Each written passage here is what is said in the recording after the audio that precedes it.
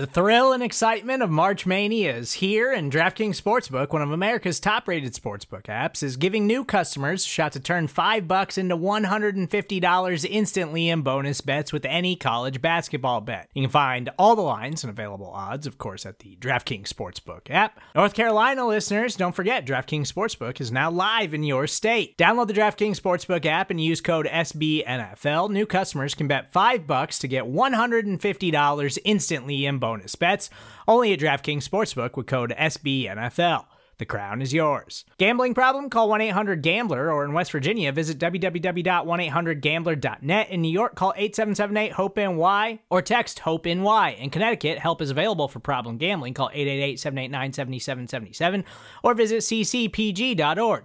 Please play responsibly on behalf of Boot Hill Casino and Resort. 21 plus, age varies by jurisdiction. Void in Ontario. Bonus bets expire 168 hours after issuance. See dkng.com/bball for eligibility, deposit restrictions, terms, and responsible gaming resources.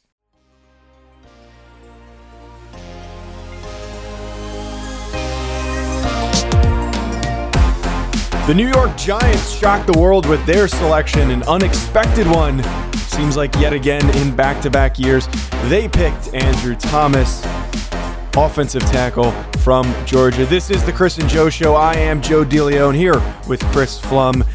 Presented to you by SB Nation and Big Blue View. We are here to react to that selection of Andrew Thomas and break things down for you so you know what he is like as a prospect. We're coming to you right immediately after pick number 32 to fill you in on that, as well as the best available prospects still on the board.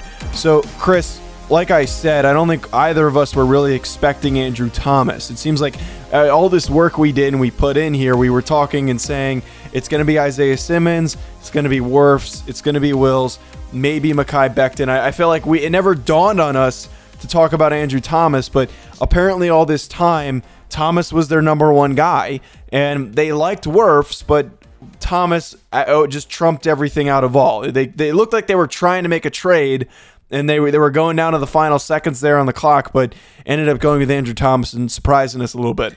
Yeah, from what we heard and what the smoke signals seemed to be is the Giants were trying to work a trade. Their preferred move was to trade back, amass a little bit more draft capital.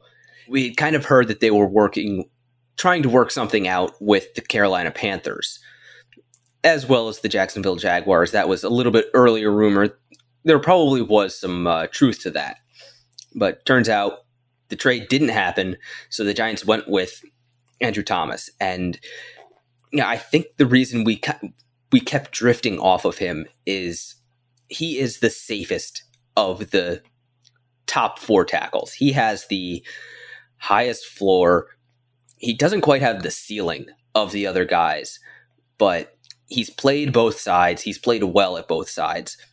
His feet are good enough. He's got really long arms, over 36-inch arms, which is kind of ridiculous. And, we do know Dave Gettleman loves him some long-armed guys. Yeah, he has a good ability in the run game. He can pass protect well. Does have some things to clean up, particularly against particularly fast or particularly powerful pass rushers. But he has a nice high floor. He doesn't have the ceiling of Wirfs or Becton, but he's a much safer pick than those guys, which, considering where the Giants are, it really shouldn't be that much of a surprise that they went with the safe guy. Yeah, and just taking a look at Andrew Thomas and who he is as a prospect, you talk about that arm length. He's 6'5", 313, 36 and an eighth inch arms, 10 and a fourth inch hands. Really just a big-bodied guy as in terms of those prototypical traits you want in an offensive tackle. He's the extreme of that.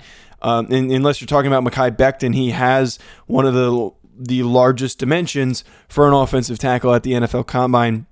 His 40 time was not really that jaw-dropping, but for a tackle, it doesn't really mean that much. 5.22, 21 bench reps, pretty good for long arms like that. 30.5-inch vertical, 106 inches on the broad jump, 7.58 three-cone, and then his short shuttle I thought was pretty good, 4.66. So very technically sound guy, though. You talked about some of the stuff that he really brings to the table. He's just very technically sound, and he can step in and start right away. I think that where things kind of get a little bit mixed up here is that if you have Nate Solder as your likely and confirmed left tackle, can we assume that Andrew Thomas will just easily make that transition to right? Because that's not always the case. We at least knew with Wills or Wirfs we were getting a right tackle with the Giants. But with Andrew Thomas, can you really make that prediction that he's going to just seamlessly slide on over to right tackle? Yeah, he has played right tackle before. He started as right tackle as a freshman, and he did play well then, but that was also a couple years ago. And the offseason this year is just weird. The Giants are starting their virtual offseason. We don't know when and how the players will get to work with coaches, what camp will look like. So do you move him over to right tackle, or do you leave him at left tackle, a position that is at least more immediately familiar, that might have a little bit shorter learning curve for him, but then also ask Nate Solder to transition over to right tackle?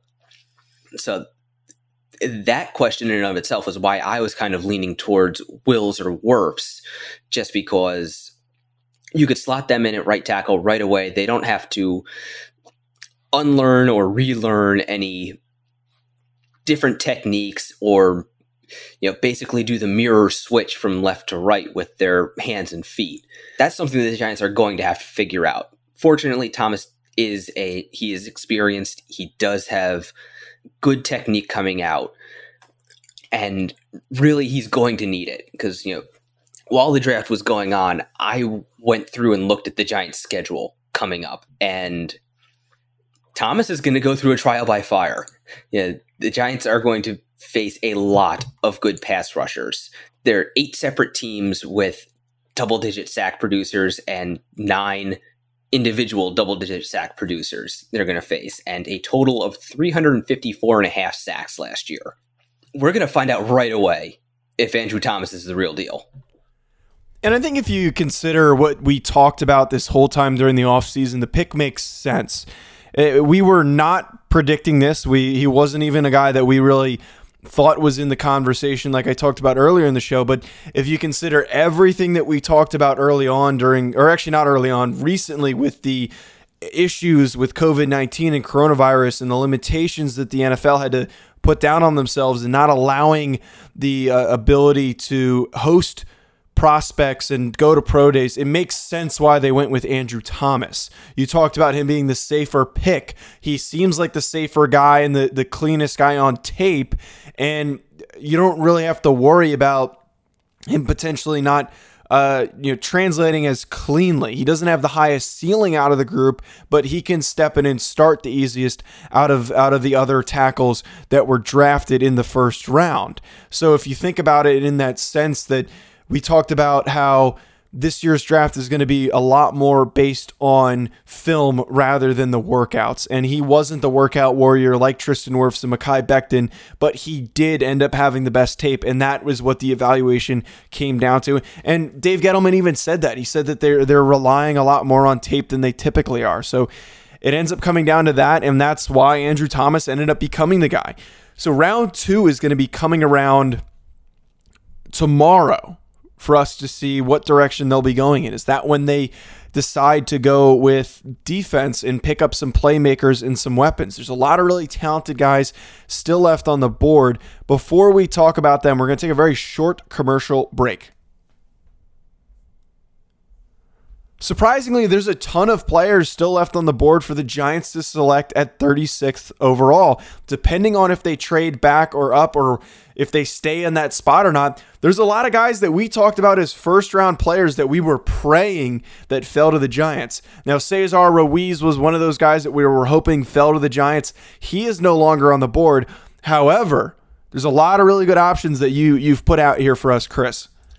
Yeah, when we did our consensus big board, we got some I won't say criticisms, but at least questions about how many first/second round fringe first round grades we gave out.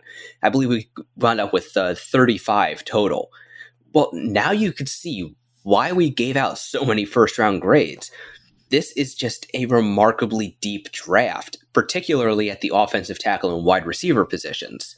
Really, we are getting into the meat of the draft. There is going to be so much value available in the second and third rounds. If we say the Giants have addressed the offensive side of the ball, now they go to the defense. We've got Yetur Gross-Matos out of Penn State, the defensive end, Zach Bond, linebacker/edge out of Wisconsin, Grant Delpit, safety out of LSU, Jeremy Chin, safety out of Southern Illinois. Also, Kyle Duggar still on the board. Xavier McKinney still on the board. Antoine Winfield still on the board. AJ Epinesa is still on the board. There are a bunch of really good defensive players just sitting there, and at least one of them is going to be available when the Giants pick, assuming they don't move. Also, Giants could double dip, get another offensive lineman. Lloyd Cushenberry III is on the board. Matt Hennessy is on the board. Then we've got, again, the receivers. Laviska Shenault is still there out of Colorado. Got Denzel Mims out of Baylor. Michael Pittman out of USC. If the Giants want to add speed, got KJ Hamler out of Penn State. And I haven't even gone over to my tab with the board open yet. That's just off the top of my head. Oh, also, T. Higgins is there out of Clemson. The number of really good receivers still available is pretty impressive. Now, the question is, can the Giants afford to wait on those receivers for the third round, the end of the third round, or could they move back and possibly get the high third round pick they are missing that they used to trade for Leonard Williams? By looking at our board, you can see, even if they move back a little bit, there are going to be good players available.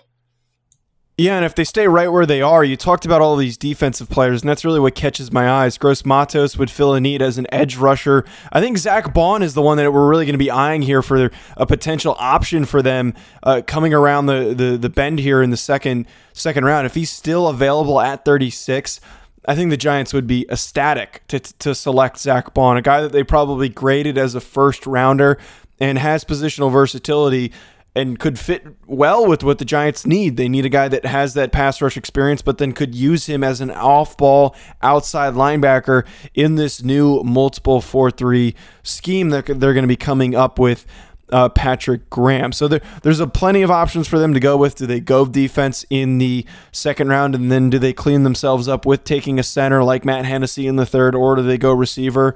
There are a lot of options for them to go here, and honestly, taking Andrew Thomas fills that need. It is the first time in a while that they've spent a high draft pick on an offensive lineman, and now we're in a position for the Giants to still take a really, really talented guy. This is a very deep draft class at a number of positions, and they can still go out there and take someone that is going to come in and step in and likely start and contribute at a very, very high level. Well, that's going to be it from us, folks. Thank you for tuning in. As always, be sure to rate and subscribe wherever you're listening to us. Also, be sure to follow us on social media at Big Blue View, at Joe DeLeon, and at Raptor MKII. We'll be giving you yet another reaction coming to you following rounds 2 and 3 on day 2.